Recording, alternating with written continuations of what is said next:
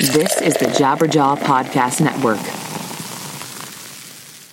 Hello, all you beautiful people. Hopefully your holidays have gone well. I want to let you know that today's show is sponsored by Level Up, a monthly mystery apparel subscription from Loot Crate. Now you can showcase your geek chic style with this company. You can get 2 different pairs of high-quality socks, 1 to 2 fashionable accessories, or a wearable item like a long-sleeve shirt or lounge pants. The same themes as Loot Crate every month, and it serves as a great companion to your Loot Crate because there are no repeats. Each month's theme is inspired by all your favorite pop culture brands like Star Wars, Doctor Who, Fallout 4, and often contains high-quality exclusives, stuff that you will never find ever again. Go to lootcrate.com/100words to learn more, and then use the code 100words to save 10%. They send out amazing stuff, so trust me on this one. If you have a person who likes pop culture, just sign them up for this. Or if you yourself, treat yourself, you know? You got some holiday cash lying around, do it up. 100 words is the code, and that gets you 10% off. So visit lootcrate.com/100words. Thank you. Now here's the show.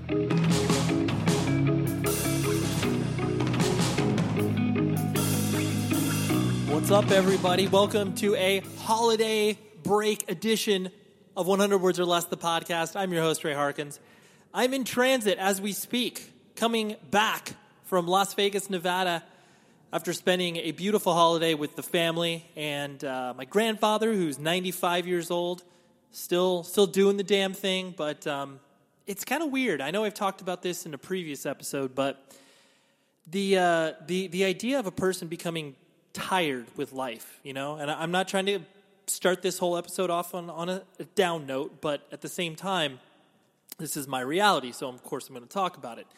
But his wife / my grandmother, she passed away maybe about 4 or 5 years ago, and he was her primary caregiver for a long, long time because she was suffering from Alzheimer's. And, basically it's like, you know, he's just done. He's tired. He's like, you know, I've accomplished all I wanted to accomplish. And I really am glad I have lived as long as I have. But, I'm kind of done. It's hard to get around. I have an oxygen tank all the time. And, it's just a very interesting concept. Because, I know all of us kind of run into the, oh, man, I'm so exhausted. I'm so busy. I'm doing this. But then what happens when you get on the other side? You know, not like the other side is in like death, the other side, but just the other side of like, oh yeah, like being comfortable with the idea of not being here. You know, it's such a interesting concept that I think, I personally am not afraid of dying, but I know a lot of people are, and I don't know, there's just a lot of emotions swirling right now. So that's why you get it. You get to be my repository for information. So, but anyways, that's not why you're here. You are here to listen to an interesting discussion that I had with a person who is influential within the context of independent music, punk, hardcore, indie rock, whatever you'd like to call it. And that's what we do here. So the person this week is Gavin Van Vlack. He is the guitarist for legendary hardcore band Burn. And he also played in a band called Absolution, which is definitely legendary in their own rights, while not as widely recognized. But Gavin, it was great. I will lay out exactly what happens when people get on this show, or how people get on this show. So this is what happens. So a couple, maybe, 2-3 months back, I had Adam Blake from H2O on the show. He loved the experience, said he enjoyed it, had a lot of fun. Obviously was talking to Gavin. Gavin immediately was like, hey, I'd love to be on the show. Then Adam gives Gavin my phone number. Gavin texts me and was like, hey, man, I would love to appear on the show. And it's like, 16, 17-year-old me is like, why is the guitarist from Burn text messaging me? Like, this is weird, but it's awesome at the same time. That is exactly why I love doing this show, because people have a good time on it. They enjoy talking about their lives and kind of the principles that they have learned they carry on throughout all of their years existing on this planet. And, so I was really excited to talk to Gavin, and, man, he's a very engaging conversation. I'd never met him before, so it was, I'm always scared when I'm walking into these conversations with people who I've never met before because, I don't know where it's going to go. I don't know if they'll get my sense of humor. I don't know if they'll understand what I'm trying to accomplish with the show, and all that sort of stuff kind of lingers in my head. But within 10 minutes of talking with Gavin, I was like, oh, this dude's totally down, totally gets it, ready to engage, present in the conversation. So, we'll get to Gavin in a minute, but I wanted to recognize something that I found very beautiful about the internet. Like, obviously, there's a lot of horrible things that happen on the social media properties, on Twitter and Instagram and everything else. There's a lot of horribleness that happens, but there was a really nice interaction that I had with a person named Jacob, and forgive me if I'm butchering your name, but I'm just operating off the top of my head right now because, like I said, I'm driving back from Las Vegas right now. So Jacob lives in Omaha, Nebraska, and he is a very active participant in bands, and I, for whatever reason, always seem to kind of make off-handed remarks in regards to playing shows in front of 10 people in Omaha, Nebraska. I use Omaha, Nebraska as a placeholder for, you could mention any town in America or in the world and say, like, oh, yeah, 10 people in, Boise, Idaho or whatever. So basically he was like, hey, did you have, like, bad shows there? It seems like you always mention Omaha, and, like, he's been listening to the show for a while. And he's like, hey, I live in Omaha. We don't have a solid all-ages independent music scene, we really try to, do our best here. And it was one of those things where the way that he engaged me, not only on Twitter, but then he also sent a very nice email linking me to a bunch of bands from that general area. It was awesome. I was like, this is exactly the sort of conversation that we need to be having on the internet. Because, I don't need to inappropriately malign Omaha, Nebraska. Like I said, it was simply just a placeholder because all the shows that I personally have played in Omaha have been great. Played at a place called the Ranch Bowl with Darkest Hour. Amazing show. Also played can't even remember the name of the venue, but it was a show with, like, Bleeding Through and Every Time I Die, I want to say. And then I also became really, really good friends with a local band called I Am Legend. So anyways, this isn't an apology, but it's definitely meant to showcase, the power of words. And I don't want to bum anybody out by using or inappropriately painting a picture with a very broad brush that, like, oh, dude, Omaha, Nebraska is terrible. Because it's not. Like I said, it was a placeholder. So thank you, Internet, and thank you for listening, Jacob. I appreciate it, and having that interaction. So anyways, without further ado, I hope your holidays have been well, and now we're gearing back up to the first week of January where everyone kind of pokes their heads out and is like, I'm ready to conquer the world, New Year's resolutions, blah, blah, blah. More on that next week because I find that whole practice to be quite just ridiculous. But anyways, my conversation with Gavin is not ridiculous. How's that for a segue, huh? But yeah, Gavin was so engaged. He does so many cool things with his life, not only in playing in bands, but the personal training endeavor that he has gone on as well. It's great stuff. So without further ado, which is basically what I always say when I'm introducing the actual conversation, but without further ado, here's Gavin, and I will talk to you after the episode is over.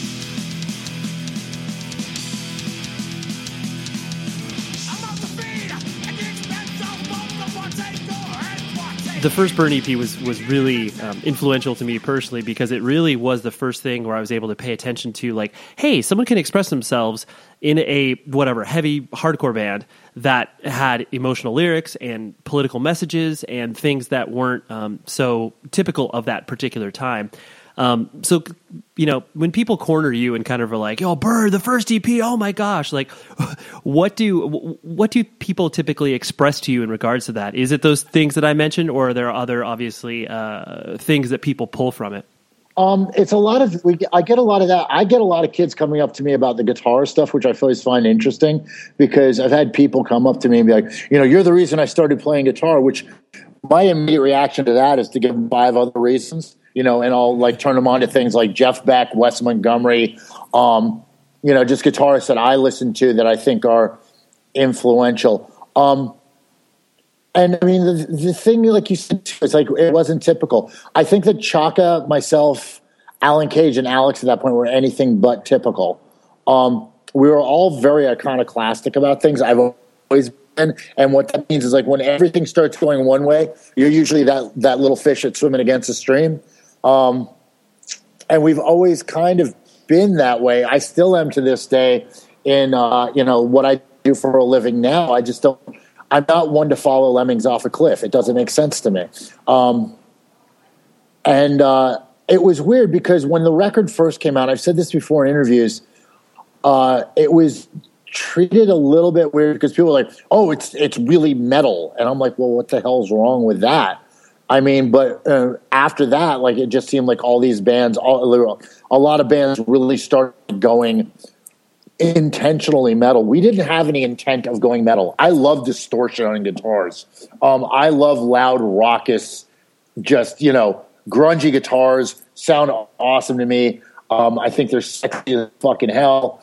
And you back that up with, you put Alan Cage behind it, who just at that point was such a groundbreaking drummer and someone who just lives music. I mean, that whole lineup was, we were trying to write something different because there was so much stuff that was the same. And it seemed like people were just starting bands so they could be part of a scene and not really, there's a difference between being part of a scene and actually being something influential and, being important to a scene. Mm-hmm. Does that make sense? Yeah, no, and, I see I see exactly how you're laying it out. Cause I do think that it's so emblematic of that particular release because it does, like you said, even 20 some odd years later, you do feel that sense of you guys were very deliberately pushing against something. Yeah, I mean, it's like especially at that time because there was this whole fervor about the Lower East Side, in which we had kind of like taken up and we're living in what was at that point wild Williamsburg. Which it's funny because there was so much of that New York thing going on that was in Williamsburg at that point. Like, I know that Alex from Side by Side and Gorilla Biscuits and Purcell were living in Williamsburg at that point. The guys from Boiling Point were living there, and it was really kind of crazy. I mean, I think that's what we lived really far in the south side of Williamsburg, which I think really nurtured what we did musically. It was chaotic. It was crazy. There was all sorts of weird, there was art, but it was very weird art. It was very street, for lack of a better term. There was, and that was anything from graffiti to someone welding a sculpture on the side of a fucking building. And that, I think, definitely had a mental imprint on how we saw music. Mm-hmm. It took a lot of boundaries out of the way. And, at that point, like I said, there was a lot of people that were starting bands not because they wanted to do music. They were starting bands because it was like, oh, well, I need to have my hooded sweatshirt and I need to have my fucking Nikes and I need to have my band. And it became more accoutrement than it was something that you wanted to do artistically. Mm-hmm. Yeah, no, that makes total sense. Cause you obviously see it time and time again where it's like they're, a band or two pops from a certain area. And when I say pops, like they just start to get notoriety. And then you see the second and third, fourth wave and, how many other waves after that. And then until the formula gets kind of tweaked by one or two other bands. I mean, I really wish that we could take a Fortune 500 structure to this kind of stuff and cut the bottom 10% in music, because what it is and what I'm saying is that listen, you're not good at music, but it doesn't mean that you're not good. It's like you're not and don't do music because you're expected to. Music is something you should do because you love to do music. Art is something you should do because you love to do art. My roommate, he does quantification. He loves numbers. Everybody has something that they love. Don't ever let me make you feel like, oh, well, if you want to hang with us, then you have to do this. That's bullshit. That's bullshit. I'm not saying that you shouldn't go out and experiment with music and experiment with art. That's all well and good. But don't be, there was so much stuff there that was it took up space and it made too much noise. And it was just unnecessary. I'm not meaning to sound like some kind of fucking elitist, but I just believe that everybody has their path in things. And a lot of people were at that point pretending to do music, which I think really sucks. Yeah, no, I can easily understand and empathize, and it doesn't come across as obviously like you were saying, being bristly or old and cranky or whatever you want to call it. It's like it's just you were speaking from that was the time in which you were creating, so I totally get that. Yeah. It's not a matter of being old and cranky. Okay, here's what it is. At this venture in my life, I realize that all of us, every single one of us that is listening to this right now, we have a finite amount of time to do things. And the thing is, like, the one thing that I've learned is that you cannot get time back. And you should experiment with other things. And if you really find a love in something, work at it to get good at it. Develop the skills it takes to get good at it and inspire other people through that, which I don't think there's enough of. I don't think there's enough. We need more and more. We can't have enough people inspiring other people right now to do great things. But if you're doing something and just kind of dragging along to do it, and I saw this a lot in the graffiti scene, like there were guys who, they weren't really into graffiti. They weren't really into writing. They wanted to hang out with graffiti writers. So they kind of like, oh, I've got a tag and I've got my messenger bag with a couple cans in it. And they weren't really doing it. They weren't the guys that were going to go out and go all city.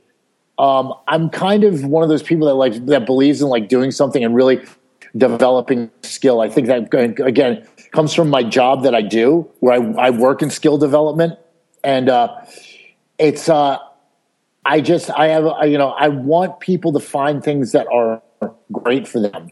And again, I'm not saying don't go out and experiment and try new things, but there were a lot of bands, quite honestly, that were getting great accolades that weren't all that good. And maybe there's no accounting for taste, but it was just because, oh, well, they're friends with so-and-so, though, so I have to like them.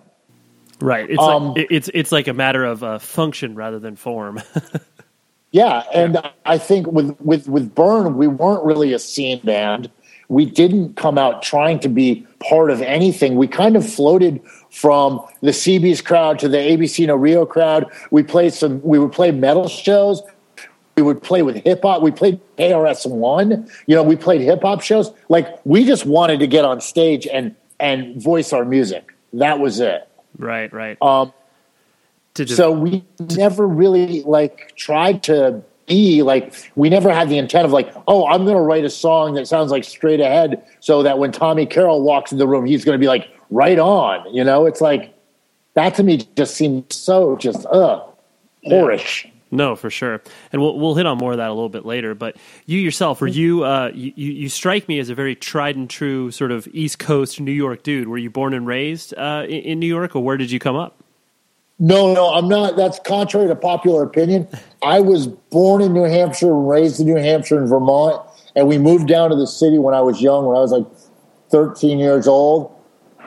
Got it. And I had a lot. I mean, my mom had cancer, so we moved to the city because the hospital that was near where we were living was not doing a good job of helping my mom out. So we came down so she could go to Sloan Kettering, and we kind of bounced around from living situation to living situation for a bit. My mom passed away when I was, not too long after that. So I was kind of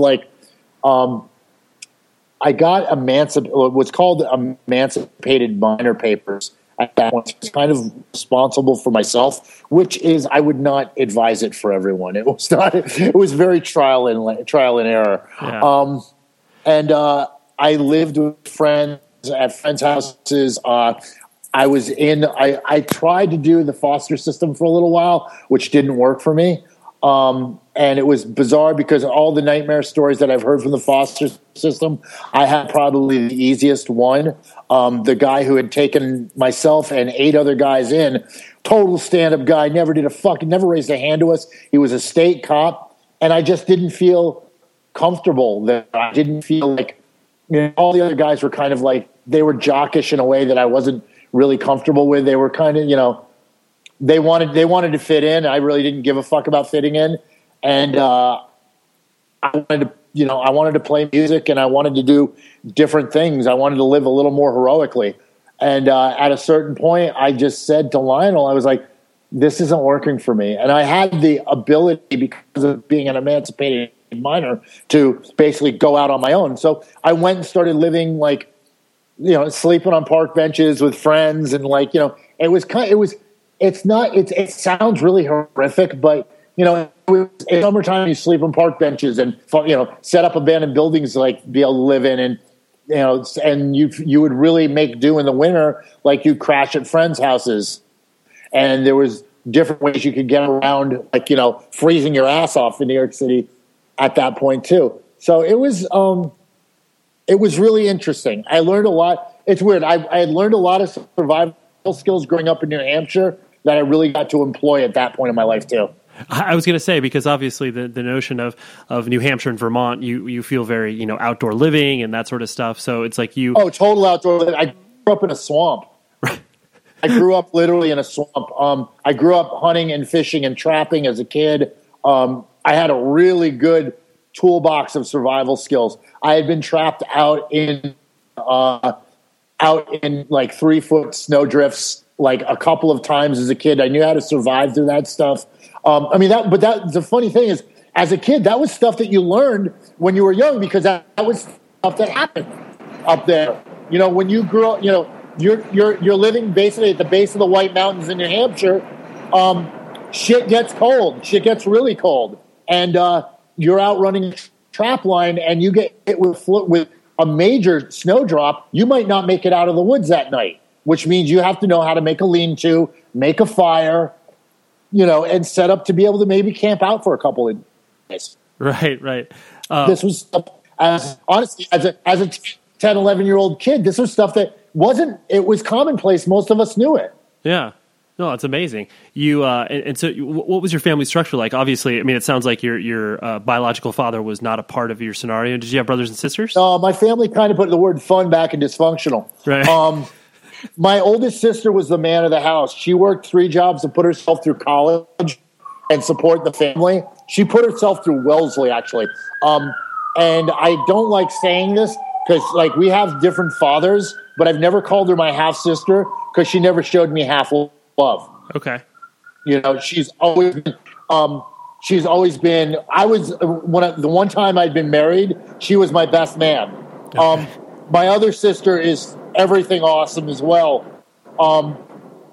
She's a country kid still. She lives in New York, but she still has that there's that survival skill set there that kind of like radiates over. Uh-huh. I'm very close with my sisters, but I like on a family thing, like, I get reached out to a lot too by other family members, and they're really good people, but my friends are really my family. I mean, are you familiar with Dan Savage? Yep. He's a columnist. One of the best quotes he ever said was like, "There's your biological family and your logical family." That's true. I mean, especially with the circumstances that you're obviously describing, because usually everyone is just like, well, you got to deal with your family and you have to get used to it. But it's like, obviously, when you were 14, 15 years old and becoming an emancipated minor, like you literally had a choice at that point. Yeah.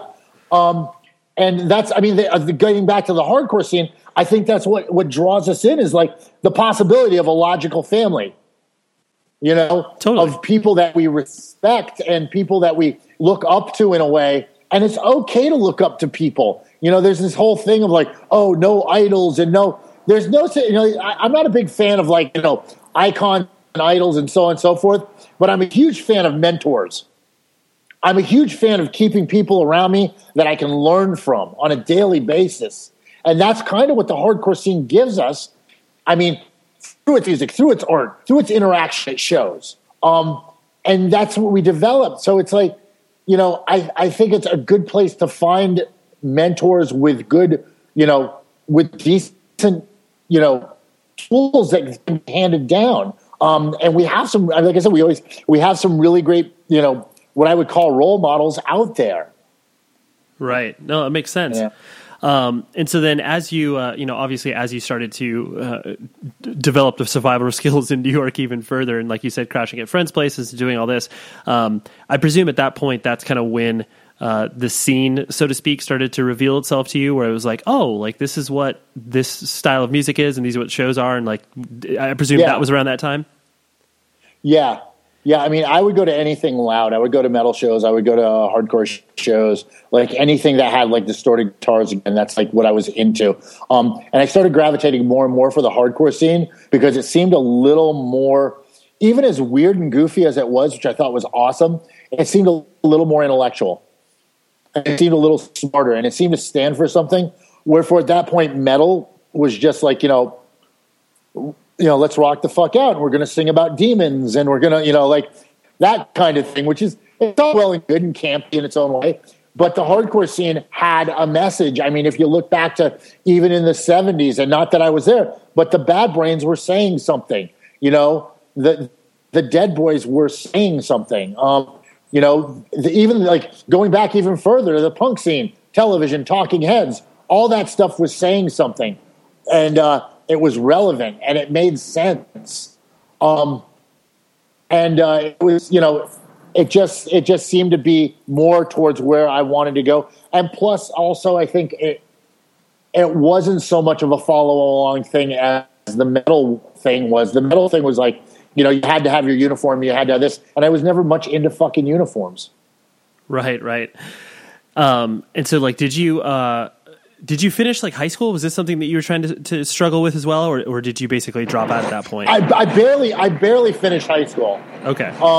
I got, I didn't pay attention. I didn't get good grades, and it was weird for a long time. I was like, oh, well, I'm just not that kind of smart.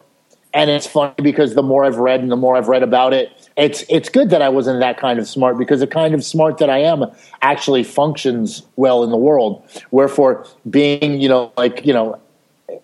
memorizing a bunch of fake ass fucking history, which really was not, factual and has been distorted. And, history is always dictated by the victors. That stuff is. It's nonsense now, but I felt kind of weird. Like, wow, I wish I had done good in high school.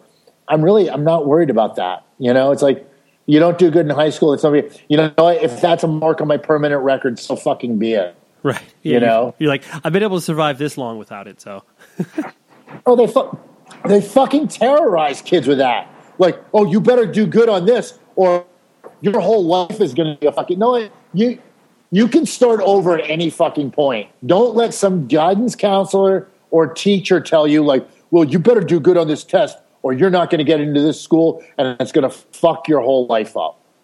I mean, it's horrible how they fucking terrorize kids in school. They terrorize kids in high school and grade school, and then they fucking put them into indentured servitude in college. Yeah. No, it's fucking ridiculous. Yeah, there's definitely. Obviously, it's called. There's money to be made at putting people through the system, and it's Anytime you subvert that, it's always like, wait a minute, no, those people can't get in through the world like that. Yeah, but so the thing that I always find interesting too, I guess, kind of just in general about obviously New York City hardcore, it's mythologized to a point where I'm sure some stories by some people are blown completely out of proportion. But when I was doing some research in regards to speaking with you, it's like in the past you said something that really struck me, where most people in the scene didn't have any family to rely on, similar to what we were just talking about a little bit ago. Do you think it's one of those things that because so many people did kind of retreat to the music scene and the friends that made up their, like you said, their logical family, do you feel like that's why it was so crazy? Sort of like, I'm sure you've heard the saying where it's like the inmates are running the asylum. Absolutely. Okay. All right. Well, here's the thing you have to think about too, and anybody who understands neurological disorders and like neurological function will understand this, is that until we're about 25 to 26 years old, our prefrontal cortex doesn't really make contact with our amygdala. Okay. And in that saying, we're really not able to make good conscious decisions, meaning like sitting around and waiting for your second decision to show up. We usually act just straight from the gut, kind of like eat it, fuck it, kill it kind of thing. So you've got a whole crowd of let's say anywhere from 10 to 100 20 people acting on these gut-based issues. And it can get kind of Lord of the Flies, just to say the least. And there was a lot of that. There was a lot of witch hunts. I fell, I don't want to say victim to it, but like my name came under scrutiny at certain points during the New York hardcore scene, which I could give fuck all care about. There was other people that, I've had to stand up for because, people, oh, well, it's this person's fault. It's really interesting. But at that point, it was very much, this was our family. And it's funny because there's still people out there that I consider to be my family. Like I got to hang out with Jimmy from Murphy's Law, I've known him almost all my whole fucking life. And you just realize how much you've been through with this person, to the point of like, John, I'll bring up 2 points of very much controversy. John, Joseph, and Harley. Both of them were very influential on me. And, I have people all the time. I'll have people come to me and be like, oh, well, Harley this and Harley that. And I'm like, listen, man, it's not something that I want to really broach on because, Harley at a certain point was, he saved some lives with his music. Yeah. There are some people out there that heard that. And it's the same thing. And I'll say the same thing about like Youth of Today. I'll say the same thing about Gorilla Biscuits. Like people heard these records and these songs and were like, holy shit, there's someone out there that thinks like me. I'm not insane.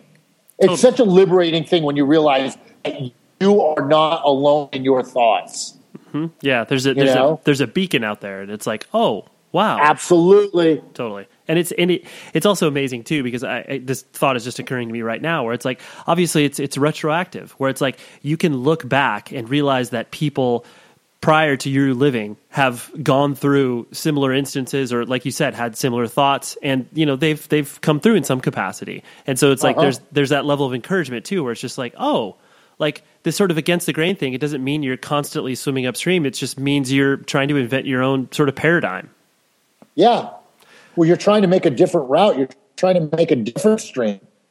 Yeah. No, for sure.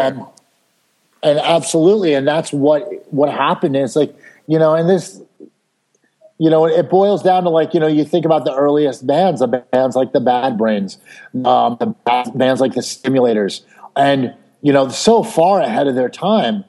And I mean, bands that were even like really before the term hardcore was invented. Hardcore really is like an 80s term, Definitely. And if you think about it, you go back to like, Iggy and the Stooges, that shit's pretty fucking hardcore. MC5, that shit is like, it's the same vibe and the same feeling. It's just a different label on it. But getting back to what's pertinent to us here is it's, trying to change our world, locally first, and then hopefully on a global scale. Hopefully, let's say arbitrarily, we're rehearsing last night. We were working on some new material. I'm really hoping that some kid's going to hear that fucking song and one of those songs and be like, hold it. This kind of answers something for me. Yeah. That's what's really important to me. It's like the structure of the song and the energy that the song brings across. There's so much that goes into it where, some kid heard Shall Be Judged, some kid heard Godhead, or some kid heard New Morality and was like, wow, this resonates. This fucking resonates with me, Yeah. And it's just, Well, I'm really glad you mentioned that because it definitely is important to realize, like, especially with the sort of, entertainment nature that is involved in obviously playing in a band because, there's a performance aspect to it and you obviously have to do these things that, most people would define as sort of ego gratification. But then it's like once you peel away some of those layers of artifice, you do realize, like you said, that feeling where it's like you want to be that sort of, light at the end of someone's tunnel or whatever. And like whatever art you're putting out in the world, that's what you want to hopefully guide through.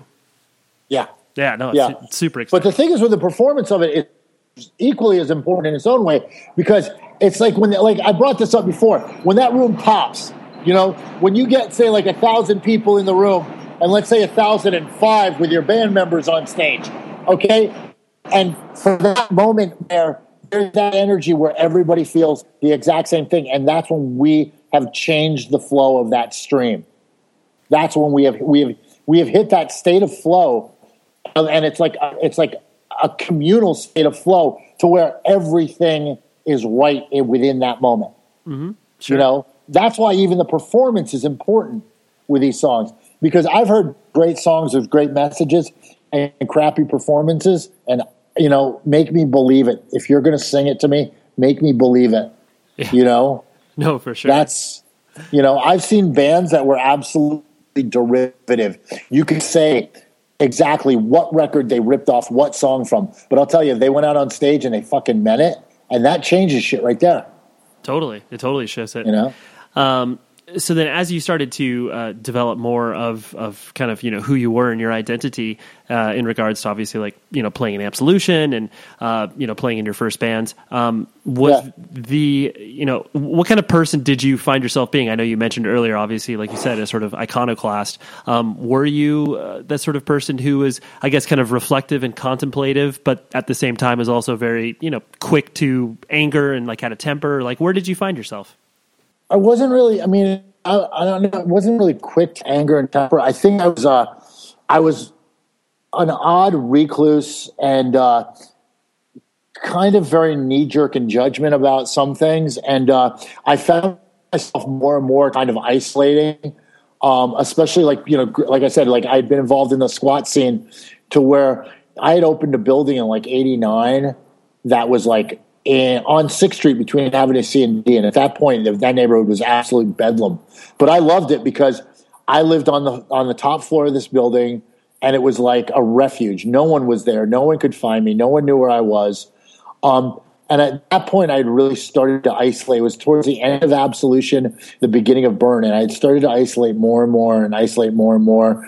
And I started, and it was weird because there was a lot of people that were put in front of me that I look back now that I didn't give a chance. Like, and it wasn't like I like insulted them, but I was just like, know what? I'm not interested. I wasn't accepting any new people into my community. And I was systematically at that point starting to isolate myself. And you can hear it a lot in the music. And it was strange. I think I didn't have the tools to handle like the feelings that I had, you know, and it was really just, you know, a lot of anger and a lot of frustration that the only tool I could really manage was to take myself out of pictures, you know, to not put myself around people so I wouldn't have to express it. Because it was really venomous and it was really toxic. And it was kind of that like where you're spitting venom at someone else, but you're inherently, it's going out your mouth and there's like a blowback on it. Sure. You know, sure. There's the old saying, like having resentment. Having resentment is like drinking poison and expecting your enemies to die from it. You know? Yeah. No, it's and true. I just didn't have the tools. So I found the only way I could was just to take myself more and more out of the scene and out of the picture. Sure. And then something I also think is kind of symptomatic of that entire time frame and scene was the you know, I mean, people got involved in some really dark shit, from, you know, crime to, you know, drug use, which you mentioned in the past for yourself and other interviews. I am a huge fan of drugs and alcohol. Right, but I am honestly, dude. They worked for me for a long time because those were some of the tools that I had. Uh-huh. And if it wasn't, dude, I don't know because I'm not that smart, honestly, but I have the feeling that if I didn't have drugs and alcohol, I would have probably eaten a bullet or something like that. Yeah, you felt you felt like that was, for lack of a better term, a coping mechanism. Well, yeah, and that's the thing is I'm not being like, oh, I wanted to kill myself. I don't know if I wanted to kill myself, but I've seen people without coping tools and how they react, and I don't consider, like I said, I don't consider myself to be that smart to be able to figure it out. And it took me a long time to be able to function without those tools, right? And to get other tools. And this is possibly, you know, part of my upbringing. I don't know if it's metaphysical. I don't know if it's genetic. Again, I will always use a disclaimer. I am not that smart. But yeah, I mean, I had someone say to me like, well, you're totally anti-drugs and alcohol. On the other hand, I'm a huge fan. I just don't use them anymore. Right. You felt like that was a very a sort of a time and a place for you where that was able to usher you through difficult times. Mm-hmm. It kind of shut up the voices in my head, Sure. Which everyone has. I'm not afraid to I still get voices in my realize that what I call Van Vlackistan, which is the real estate that resides between the two ears on the side of my head. Usually my knee-jerk reaction, which is what I used to go off of, is a fucking lie. And it's usually, myself trying to shoot myself in the foot. Wherefore, if I take a breath, sit around for a second, like a normal person does, because a normal person probably has that first knee-jerk reaction. He just knows, that's a bullshit idea. Oh, I should punch this guy in the face. No, you shouldn't punch this guy in the face. Is it making sense? Yeah, no, I see what you're saying. Yeah. I like I said, I used to go off my first gut instinct all the time. And it took me a long time to realize, okay, sit back and see what happens here. Right. There was no filter. Exactly. But obviously you kind of answered this question, but obviously a lot of people that got involved in some dark times and material, I see them learning to a certain extent, but then it seems like people such as yourself, with what you're expressing, you were able to obviously come through the other end and not be completely swallowed up, like you said, by either killing yourself through your own hands or obviously overdosing on drugs. What sort of I guess lessons did you learn from obviously because from what I understand too, you encountered some legal issues as well that obviously forced you to reevaluate your life on many different terms. What sort of lessons did you learn from that? Well, let's see. Rule number one is the universe will always conspire in your favor if you let it.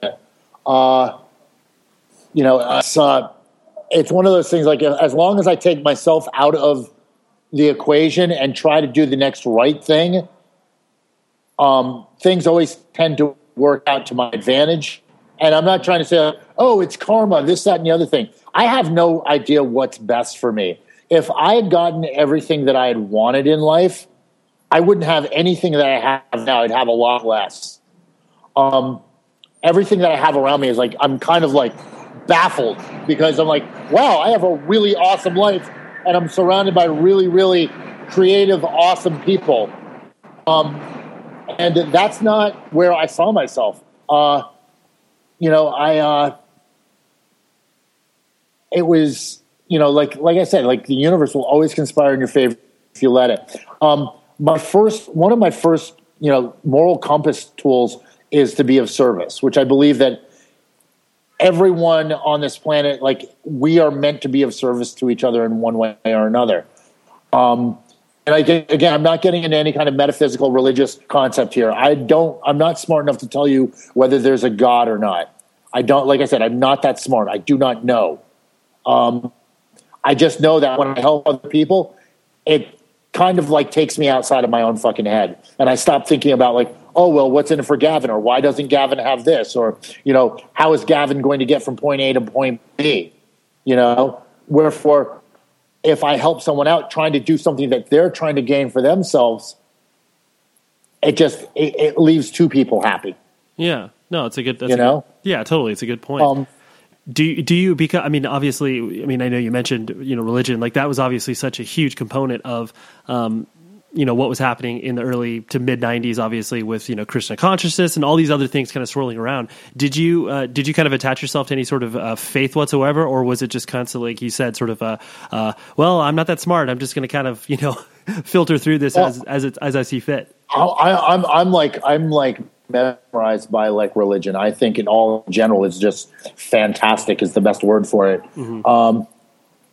Utah Phillips said, we have all these doctrines, rules, laws. We've got all these Bibles. We've got the Quran. We've got, the Bhagavad Gita, the Torah. And when it comes down to it, we're writing out all these rules that good people don't need and bad people aren't going to pay attention to. Right. Sure.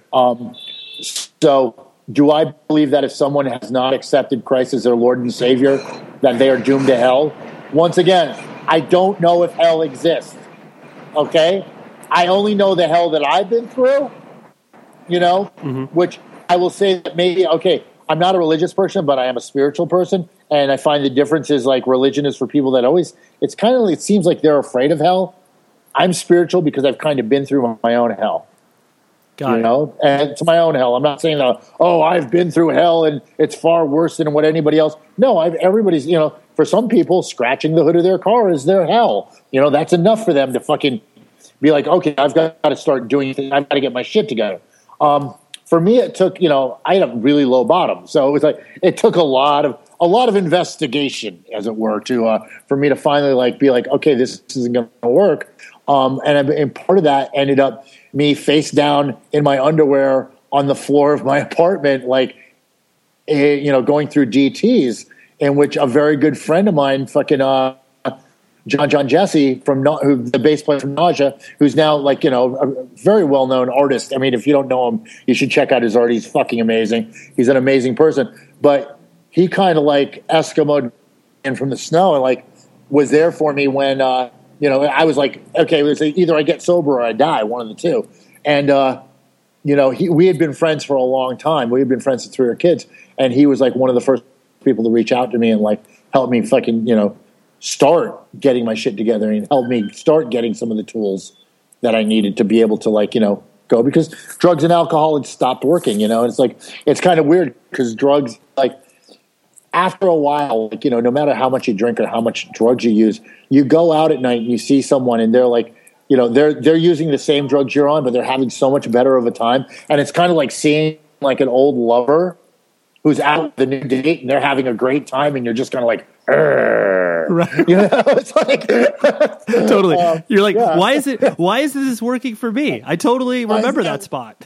What's wrong with me? And so you just try to do more. You switch your lovers and find something else. And and like I say, the bottom is only dictated at when your rate of descent exceeds your ability to lower your standards. Sure. Yeah. And I hit a fairly, for me, what was a low bottom. But that's where I needed to go. Right. In order to feel like you obviously had to make that pivot. Otherwise there was no coming back. Absolutely. Well, here's the thing about it. When you talk about, theology, so to speak, and, what am I religious or I think it's a quote, and again, I didn't say this, but drug and alcohol abuse are a low-end spiritual search. Mm-hmm. Sure. And that's one of the things that the more and more the farther and far I've gotten away from that point, I've started to realize that what I was trying to do is trying to find something, where does my energy do its best work in the universe? Yeah, no, that makes total sense. That's the only thing that I really kind of know that exists, unless someone else is right and this is all a big dream. That universe exists. It's been scientifically proven to exist. I know that the Earth rotates on its axis around the sun. It's part of the galaxy, which is part of the universe. And I know that when Gavin Richard Van Vlack passes away, that there's a really good chance that all of the happenings in that universe will still go on. So therefore, there's something much more powerful than me. So to me, the universe is my higher power. Sure.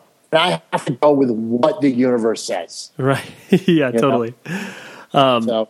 Something else that I found interesting that I would like you to expand on in regards to, kind of what you were mentioning, where obviously, Burn started to form out of the notion that you guys, were deliberately trying to kind of push back on a lot of the cliches and, other things, both musically and lyrically. Yeah. But then, since Burn obviously existed for such a short period of time, and you were self-admitted where you were just the hardcore scene wasn't exactly interesting to you. So how were you kind of, I guess, like you said, maybe just removing yourself from the situation, but how were you distancing yourself personally from obviously a lot of the hardcore stuff that you were just simply not interested in? At that point, it was like going to play. I would go to the shows to play shows, and then I would pretty much just leave like I would maybe if a friend's band was staying, I would hang out a little bit and watch. But yeah, it was just like it just seemed like it was all too much mental overload for me, and I couldn't deal with like all of the like static from it. There was just so much, like it was too much for me to deal with at that point. And I felt much happier. Just like I said, I would find places to, be alone. I would go to like the building I lived in, which I still live in. Actually, I still live in that very same building, and I love it. It's it's now not so much of an escape as it is a home, and it feels really nice. But at that point, I had no problems with like going into the subway tunnels and just disappearing or two. Right. Which was part of like, I was a graffiti writer. And so it was kind of like, it was no big thing, but I just knew there'd be less people there. Right. And I think at that point, I thought that people were the problem, but it was actually, it's like like I said, what was going on in Van Vlackistan was the issue. Sure. And then because you fast forwarding a little bit, because you played in Big Collapse, which I saw you guys once. You played a terrible bar here in Orange County, because that's where I live, called Hoagie Bar Michael's. It was oh my God, I remember that show. Yes, dude, it's just so. And I was really, really good friends with a lot of guys at the militia group. So anyway, I was really excited because it was just like, oh, like Shift, other cool, like yourself, like other cool people are contributing to this project. And at that time, I don't even think you had a record out, but you expressed that like moving to LA was basically your kind of escape to, I guess, get yourself right or put you on a better path. How was that kind of a turning point for you, and how did you? It was interesting because at that point I'd become so fucked up, and I wanted to play music. Here's what I wanted to do. I wanted to play music, and I wanted to fight competitively. Those are the two things that I wanted to get back. And at that point, I couldn't find a coach in New York because I'd become so fucking like unmanageable and uncoachable that I couldn't find a coach. And no one in their right minds, even my closest friends, would get in a band with me because I had just become so fucking unpredictable. And it was just I was too much of a liability. So Josh and Matt from Big Collapse had moved out to Los Angeles, and Josh hit me up via email. He's like, "Hey, what are you doing right now?" And I was like, "Well, nothing." He's like, "Would you be interested in coming out to Los Angeles to play bass for a band?" And I was like, "Sure." I have nothing holding me in New York, nothing at all.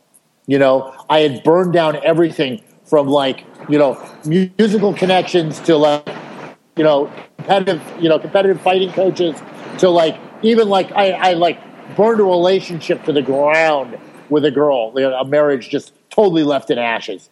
And I had literally nothing. And the universe, basically, I saw that as the universe being like, "Hey, I think it may be time for your fucking narrow ass to get your shit together and go to Los Angeles." So I went out to LA, which was a big wake up call because I was, I didn't have a car. I got around on a bike for like my first 6 months out there. That's brutal. But you know what? It was fucking amazing because I became such a hustler. I became so much like, okay, I got to get this done. I want to do this. I developed a really good coaching business of my own. I started training again and like fighting, which was fun. There was never a lot of fun. And it was an outlet. And it was something that I really loved. And I was playing music, and my life was so like compartmentalized out. Like wake up in the morning, go train clients, go to the first gym and do like my Muay Thai training, get lunch, bike out to Van Nuys, do my boxing training, bike back in New York, train a few more clients. And then in the evening I would either run or go to rehearsal. So it was like, my life was so like regimented, and it was great because I needed that. And also at that point, I'm going to pull the card on myself, was go to as many AA meetings as possible. Right. So it was like, it was really amazing, and it was a really cool transformation that I needed, and that was what the universe put in front of me, and it was kind of like a like Dungeon. It was very Dungeons and Dragons, to where like okay, well, right, at first I didn't have anything, but I got a bike. Okay, I got a bike and I can get around Los Angeles faster. Within 6 months, I got a car. I was like, wow, okay, shit's starting to build. I got a car, I got my own apartment, I got this, I got that. And by the time we had finally gotten the record done and we're ready to go on tour, I had like a real life. Right. And I was like, I had tools and I was like, I could deal with it. So it was like, it wasn't like, I mean, if I'd gone right back out on the road, like straight out of like getting sober, there's a good chance I wouldn't be alive right now. Interesting. I mean, it sounds like too, like obviously that you were thriving off of, like you said, the sort of compartmentalization and structure of your life, because that way you had all of these sort of motivating factors as opposed to like, waking up and being like, what am I going to do today? Well, one of the biggest things that I took from suggestion from like a friend of mine was like, because I got out to Los Angeles, and in Los Angeles, there's so many gorgeous, gorgeous women. Just, I mean, there are in New York. And, my first couple of days, like, oh my God, how am I ever going to get a girlfriend in this town? I'm such a piece of crap. And a friend of mine looked at me and he was like, yeah, you know what? I think that's the last thing you need to worry about right now. So I kind of stayed out of relationships for a year, which was great because I wasn't fit for human consumption, and it took me a while to like actually like get like I actually got a girlfriend at like a year of being sober. And within 2 months, she broke up with me, and it was great because I was actually hurt over it. I never thought I'd be hurt again because I was just like, I'd been eviscerated of my own doing, not anybody else's fault. But I was like, wow, this hurts, and I'm actually like, wow, I'm glad I can acknowledge that, like, I actually care about this person. Right. No. That was a big thing. Right. To be able to actually give a fuck. Right. You felt like you were. I guess repaired enough to be like, oh, I can actually, interact with a human being and not have this totally dissolve in front of my face. Yeah. Yeah. Yeah, absolutely.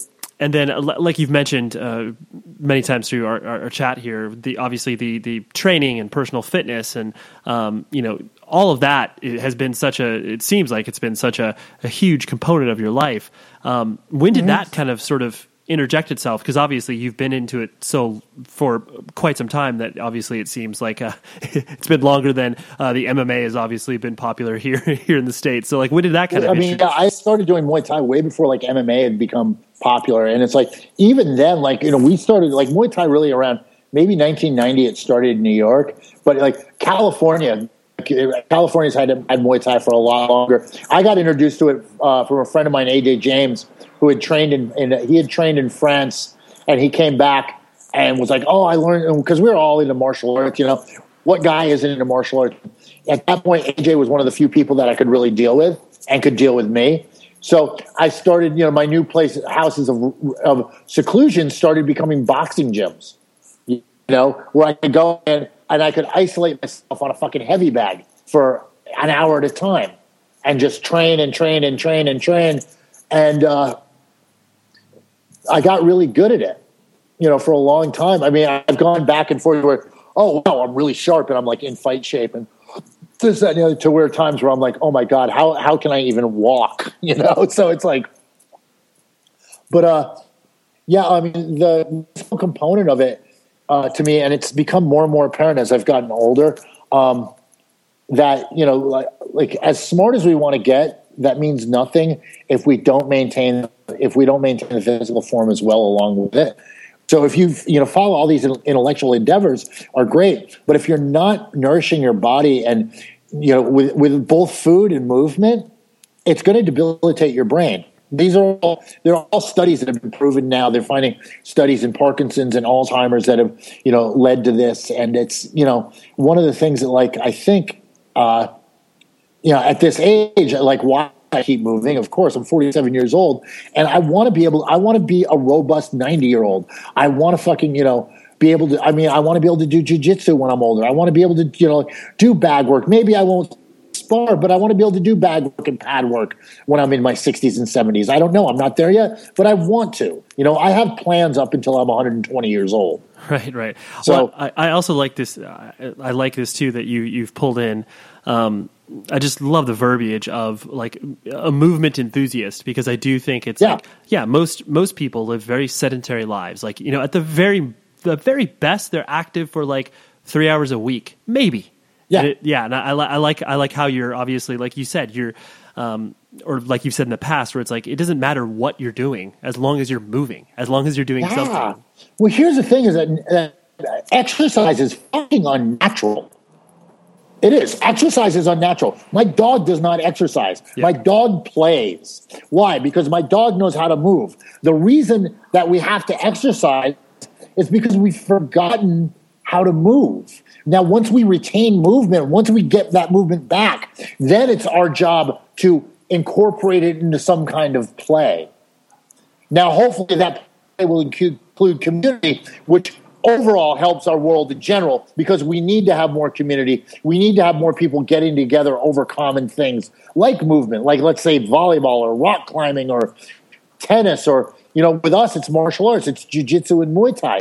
These are our versions of play. It's not about like the facility I own with PCC, Physical Culture Collective, which is our Muay Thai team. It's called Diamond Heart. It's not for us. It's not about like making killer fighters. For us, we want to make excellent training partners. We want it so that when someone comes in new, they're paired up with someone who can help them get better. Right. You know, because that's our job. It's to help everyone get better on every endeavor in life. You know, how do I help you get better? And then in turn, make something for me. Sure. You totally. know, it makes a better training partner for me. Yeah, well, and it coincides with your philosophical beliefs in regards to art as well, where it's like you're contributing something, and you're hopefully going to be that assistance point for somebody. Hopefully, yes, yeah, absolutely. And but that's the thing, is like it doesn't have to be martial arts. It can be rock climbing. It can be, I mean, whatever it is you want to do. Go dance. Just do something, because especially, I mean, from the hardcore scene. I'll say this. I mean, John Joseph chimed in on this with me, and so is John Purcelli. They want you sick, and you can hashtag that fucking thing. Hashtag they want you sick. Because if you're sick, that means they've got you on their pills. They've got you in their medical industrial complex. Okay? That's just another way of them keeping you in check. The most rebellious thing you can do right now is to take care of yourself. Right. And educate your children to take care of themselves. You know, shut the TV off. Put down the computer. After you're done with this, put the computer away. Put the iPhone away. Go out and just roll around for fucking 15 minutes. Totally. Go down to the ground and get back up for 10 minutes straight and see how friggin' winded you get. No, totally. Because I'll tell you, hey, that's an evaluation that I used in my gym. I'll bring someone else, but I'll tell them to get down to the ground and then get back up. And there's a certain way that we grade it that will predict your chances of all-cause mortality. And this isn't a scare tactic.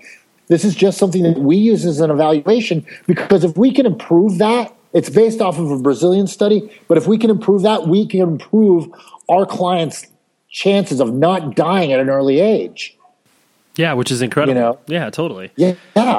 The last thing I want to hit on before I let you go was the obviously, since you've done reunion shows in New York City and come out to California, and you know you did one in the UK. Am I correct? Or yes, we did. Okay, that's what I thought. At the Tufnell Park. Yeah, right. Because obviously, I mean, it's very common for bands to do that now. But it's like, if there are obviously people who are critical of reunions and want bands to stay in their sort of, you know, time frame, and it loses the magic or whatever description you want to put on it.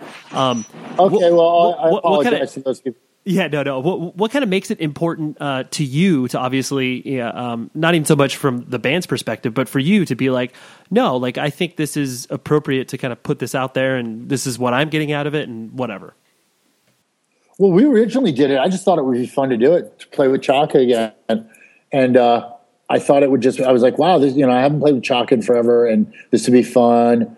And when we decided to do it and we went, you know, it went public, I started getting a lot of emails from people that was like really important to.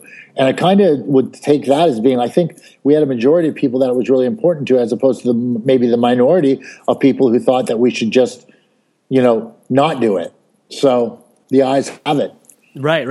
Yeah. Sheer that democracy. And also I do movement like I do music. I love all sorts of movement, and I love all sorts of music. I mean, Burn isn't the only thing that I'm working on.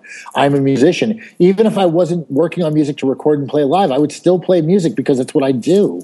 So no one has the right to tell me whether or not I can put a band back together or, bring energy back to the surface that I had something to do with. That's my right. No one can tell me any different. Yeah. If that bums somebody out, then you know what? There's much more important things for you to be upset over. Right. Yeah. Right. Or maybe just don't come to the show. Like, that's fine. Yeah. And speaking on that, because obviously, like you mentioned that, you are writing new material for Burn. I know you're finishing up stuff for Absolution as well. Is it one of those things where basically you're just kind of in that sort of zone where it's like, okay, well, I feel, very comfortable with what I'm doing with my personal life. So I want to be able to, contribute musically in all of these other ways, just because it's exciting. Yeah. I mean, it's like, the Absolution thing is a different thing too, because it's like Gingy is a different energy than Chaka is. And it's, and then the guys that I play with, that Dan Cav and Andy Gaida are like, I love doing music with those guys. I'm also doing a couple other projects. I'm doing this project with this woman, Freya Wilcox from Australia, who is, she's kind of like PJ Harvey meets Kurt Cobain in a way. I mean, she's just a really ballsy woman with a great message and a great voice. And, it's just, I want to do music with people that I like to do music with. And it's, in being that I can actually, I like being around people and I love meeting new people now. It's kind of interesting because this is just an avenue for that, and if someone gets introduced to me through music and then they find out what I also do and that brings them to somewhere else in their life, I think that's a win-win situation. Absolutely. Yeah. It all kind of contributes to this pot of stew of what people are doing. Cause a lot of people, I think it's very indicative of people who kind of get raised within the sort of, punk hardcore DIY community where it's like, you don't just do one thing, you're always involved with multiple things and they all kind of contribute to. We were fed a huge lie in the concept of a career of like, oh, well, just get your career. You do that until you're 65 and then you can retire. Don't fucking retire. Retiring's a death trap. Always have something to do. Always have something that keeps you mentally and physically stimulated. Something that you're excited about. The second you stop being excited about something, it's dead. It's dead. We constantly need new stimulus. We need to have passion. As humans, we need to have that passion. And you see it all the time. These guys, they work until they're 65 and then, I'm just going to sit back and retire. The brain and the body know when they're not needed anymore. And they'll just call it. Right. Totally. They'll call it. They're like, you're not using me. I'm done here. Yeah, exactly. So always have something you're doing. Always have. I mean, this is just my current incarnation of what I am. I mean, it was weird after I quit fighting. I was kind of like, it was odd because I quit fighting and I wasn't really doing music. And I was like, wow, what the fuck am I right now? And I had a long talk with it's no big strange. Everybody knows I'm really good friends with Tate Fletcher. I work with him for Caveman Coffee. And Tate said, you know what, man? It's that adjustment that we go through of being like, wow, what am I now? And you can be anything you want to be. The whole idea of like, oh, well, I'm 47 years old and this is all I know. What do I do next? Whatever you want to. You just have to learn to do it. That's all it is. And we are constantly, if we always stay of a student mind, we will always be able to learn. Right. No, it's does that make sense? No, I love it. Don't ever for a second think you know everything there is to know. And I'll tell you what, man, if you think you're the smartest person in the room, kick the walls out and expand the room and get more people in there. Yeah. Don't ever, you want to be around people that just fucking that light you on fire, that make you want to live, that make you want to love, that make you want to do awesome things. And that's what I'm talking about with inspiration. Those are the people that I keep around me. If you don't have people around you like that, hit me up. I got plenty of friends you got to meet. Right. Well, I can't think of a better place to leave it than there. But thank you so much, dude. This has been awesome. I really never a problem. Never a problem. I really enjoyed the conversation. So there you go. There was Gavin, and I can't wait to actually meet him in real life. person to person, because I just love when people kind of take the sort of inspirational speaker stance, you know, whether or not they themselves are intentionally doing that, or if it's just one of those things where it's like, oh, hey, I want to share my story, and like, yeah, it may seem unconventional, and I've gone through some crappy stuff, but I came out the other end. I just love that, because it really puts into perspective that everyone's story can be so drastically different, but you can apply the same principles of just like putting your head down, you know, focusing on what matters, blah, blah, blah, all the cliches that exist out there, and you can get through it. And hopefully, at the end of it, you will still have that passion for whatever thing pulled you through. I just love that. So anyways, thank you very much to Gavin, and thank you to Adam from H2O for hooking us up. And yeah, Tom Richfield did not produce this episode, so I can't continue to say his name. That's my crutch, what I usually do, obviously, at the end of the show. So I edited and produced the show this week. We will have some other fine people stepping into the role soon enough in January. And yeah, Happy New Year. You know, hopefully you party safe, and everybody in your surrounding circles does exactly the same. Yeah, I'm looking like a crazy person by driving on the 15 freeway and talking into a microphone. So yeah, I will stop now. But Happy New Year, and thank you so much for listening to the show. Because honestly, this has been an experiment turned into some pseudo sort of living, and also interacting with so many people who I never would have interacted with before. So I love it, I appreciate it, and I appreciate all of you. So until next year, be safe, everybody. You've been listening to the Jabberjaw Podcast Network, jabberjawmedia.com. Shh.